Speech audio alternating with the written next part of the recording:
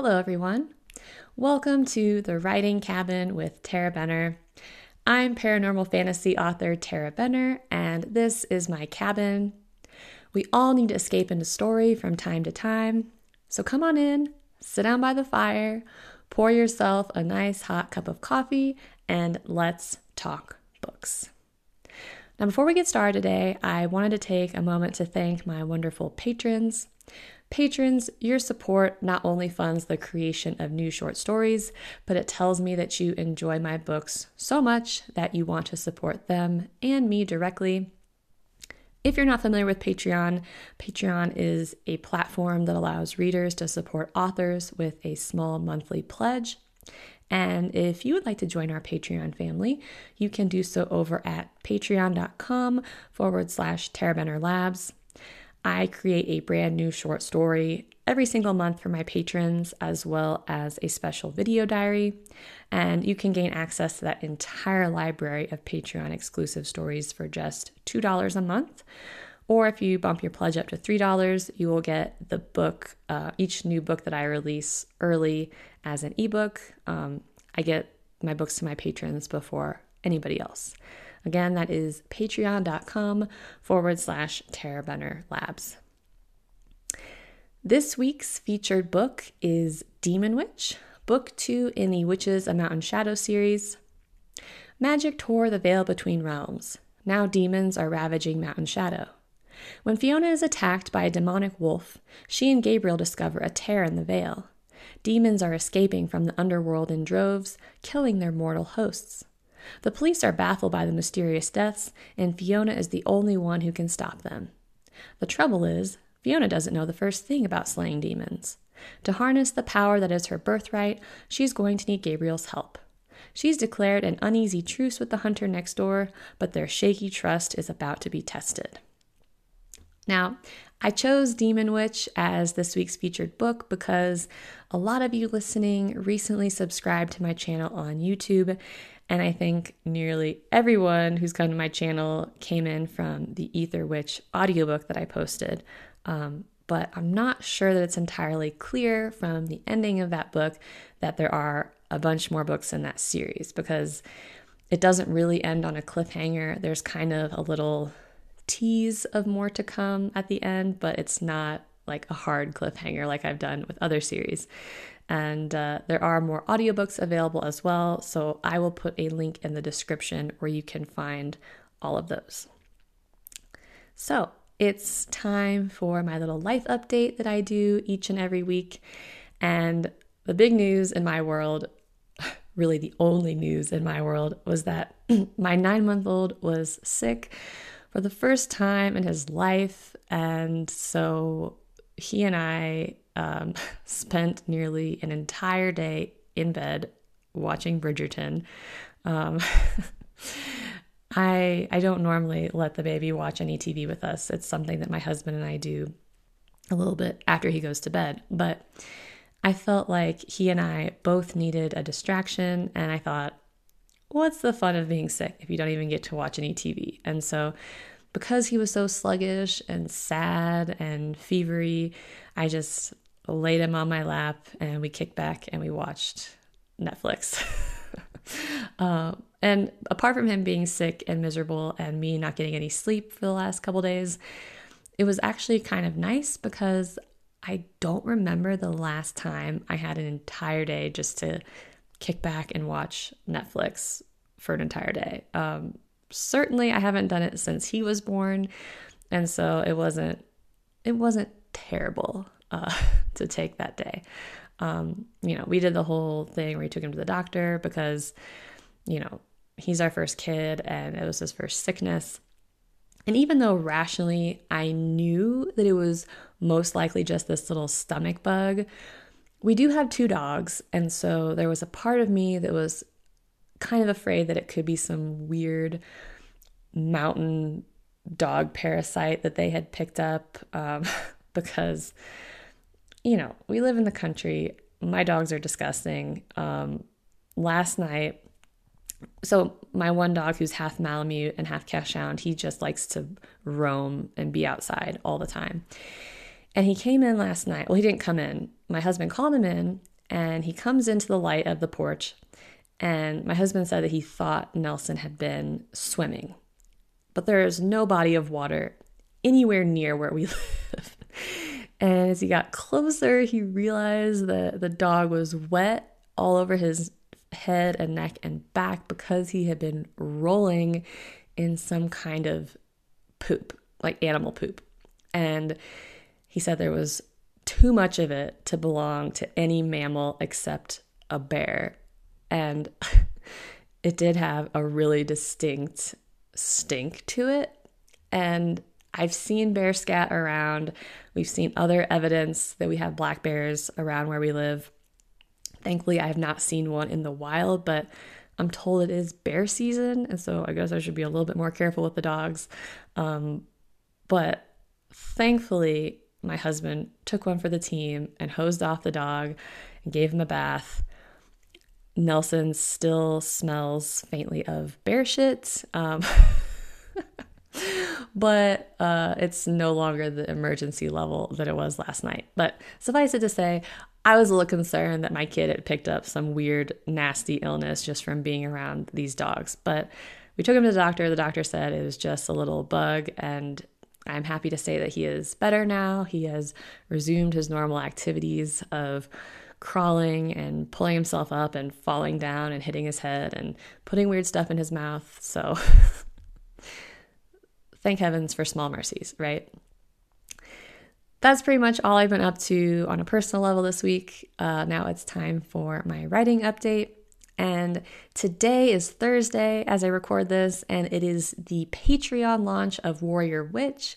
So my patrons get that early, and they also are getting The Witch's Fortune, Fiona's prequel novella.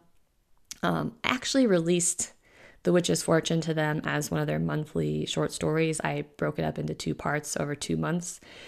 But I got it edited. I got this beautiful new cover for it. And so I sent that to them as well so that they could add that to their digital library. I also sent a spicy alternate epilogue from Gabriel's perspective as the release bonus for this book. And so I'm really excited to kind of see what their reaction is to the book 6 and the alternate epilogue and the novella. I've spent a lot of time getting this book ready. It was a really long book. It was over 100,000 words. And so it took me a long time to edit. It was with my editor for a long time. I've been doing all this work to prepare for launch and finalize everything. And so the day that it goes out is a big day for me, but it feels a little anticlimactic because I just create the post with the links and send it off. But I still have lots more stuff to do for the other launches because Monday is going to be the VIP launch of book 6, which means I'm going to put it up for pre-order, and I'm also going to make it available from my website. This is the first time that I have done direct selling from my website, and to kind of incentivize people to order from me. If you buy book 1 for me, or if you pre-order it, you'll also get The Witch's Fortune included with that for free. And that will not be publicly available until, I think, June 26th. I want to say it's the 3rd week of June that the novella will be out. And so this is kind of everyone's only chance to get that early if they're not a patron. And then the official launch of book 6 will be on June 6th. So 6/6 for book 6.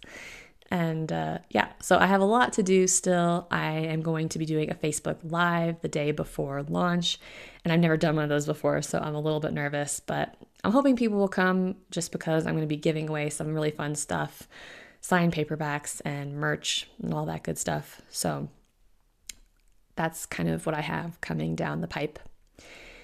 Later today, I'm going to be recording a few more chapters of Blood Ties, which is Gabriel's prequel novella. And I'm recording those because I have a season coming up on Read by the Author with Lindsay Sparks. Lindsay Sparks is a friend of mine and a fellow author, and that's her podcast. And my season on that starts May 25th. And so she and I will have a little sit down chat, talk about the book and the series, and then it'll just be me each episode reading that entire novella. And so I'm looking forward to that. I'm going to be recording more of my novellas and short stories for my own podcast. So lots of exciting things in the world of audio coming. As far as actual writing, I have about 19,000 words written on book 1 of the Mountain Shadow spinoff series. I had to kind of take a pause on that because I had to finalize book 6 and do all the uploading and putting together the ebook package. And so I haven't been doing a lot of creative work this week, and it's made me just like itchy to write.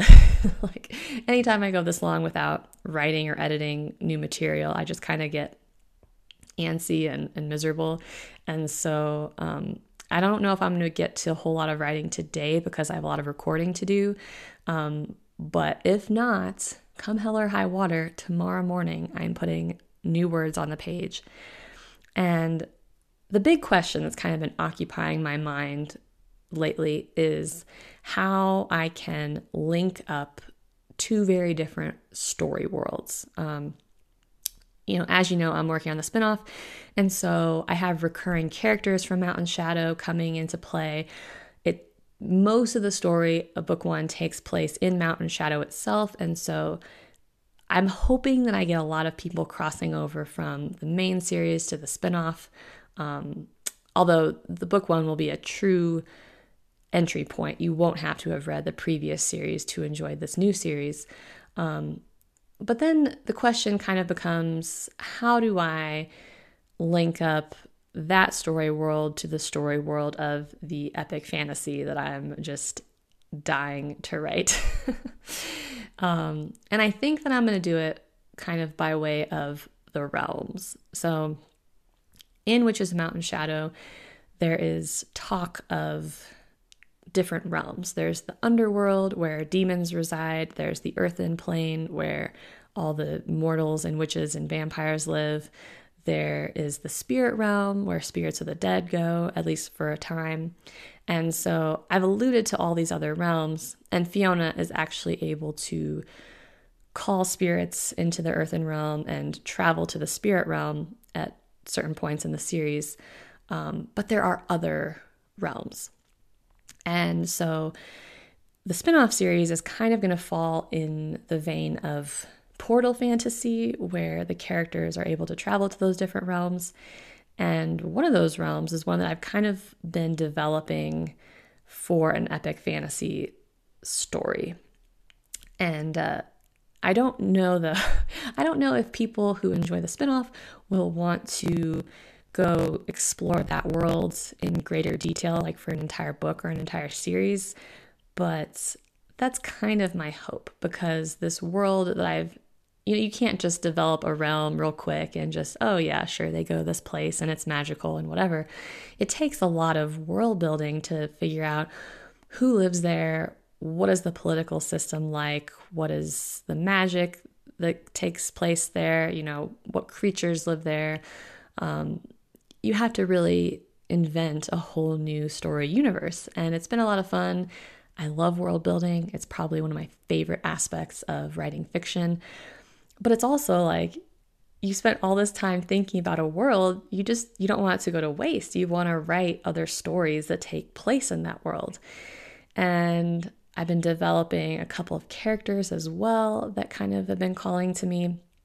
And it's hard to be writing one series when your head's kind of in another at the same time. And so I'm kind of developing these two ideas in tandem, with the idea that after readers get through with the spin-off series, they might be inclined to step into this other world because they've had a little taste of it already before. That might seem like I'm way overthinking and thinking too far into the future, but I'm an author. I do this for a living, and I have learned that when you switch series, and especially if you switch genres, it's really hard to get readers to hop from one to the other. if there's an unresolved story, they're going to want to pick up book 2, book 3, book 4 in a series. But then once that series comes to a close, they might say, I'd rather read something very similar to this than embark on this whole other series in a completely different world. And so I'm kind of always thinking of creative ways to get readers to make that leap to a new series, which is why I'm kind of trying out the spinoff. I've never done that kind of thing before. But then with the epic fantasy, it's kind of a stretch to get people to cross over in that way, because just because a reader likes stories about witches and vampires and werewolves doesn't mean they're going to like a story about dragons and mages and, castles and things like that, and elves and fairies. It's a very different fantasy reader. And some readers read both, but not all readers. And so to try to get people to make that jump is something that I'm exploring and experimenting with. But because this story has been on my mind so much, I think for my upcoming Patreon story, it's going to be high fantasy, and it's going to take place in this realm that the protagonist in the spinoff comes from. I hope this isn't too confusing for those not in my brain. But yeah, I've been developing that. I wrote a tiny little snippet of that this morning. I only had about 20 minutes to write because my kiddo woke up super early. But I'm really excited to develop that further. And I'm kind of waiting to see what the feedback is from my patrons. And I want to take the temperature of my other readers to kind of see if they would be into a story like that in the future. So we'll see. That's it for my writing update. Now it's time for what I'm reading this week. And I actually just finished A Court of Mist and Fury by Sarah J. Maas. And I have to say, I was just blown away by this book. I was so into it. If you've been listening to the podcast, you know I was not a super big fan of A Court of Thorns and Roses. I hated pretty much the last third of the book. And I almost abandoned the series altogether, but there was all this buzz on TikTok about the series, and there's all these videos and memes, and the series just has a huge super fan following. And as an author, I can't ignore that. Anytime a series catches fire the way A Court of Thorns and Roses has, I have to understand why. And so I kept on with the series at the encouragement of several of my readers and a very aggressive mob on TikTok. And I'm so glad that I did, because A Court of Mist and Fury is so much better than A Court of Thorns and Roses. The world building is richer. The characters are so much more interesting. There's a lot of sexual tension in this book. It's very spicy. And the ending, I did not see coming. I was really surprised by the ending in A Court of Thorns and Roses, and I was equally surprised by the ending in this one. I really like how Sarah J. Maas continues to up the stakes in the world and kind of progress through villains, like the hierarchy of villains. The other thing that she does incredibly well is turning the reader to putty in her hands by getting you to completely change your opinion of certain characters. So this isn't really a spoiler. At the end of A Court of Thorns and Roses, there was a character who I was like, oh, I hate this person. He is so slimy and creepy and gross, and I have a feeling he's going to play a really big part in book 2, and I just don't want to read anything about him anymore. And then by a third of the way through A Court of Mist and Fury, I'm like, this is my favorite character. He's so interesting and funny and snarky, and I'm just super into him. And that's a really incredible thing to do as an author, is to change readers' opinions that drastically. And so hats off to you, Sarah J. Maas. Very well done. I will probably go on to read the third book in that series, but at the moment I am reading The Witch's Blade by A.K. Mulford. That is the second book in her Crowns of Oakrith series.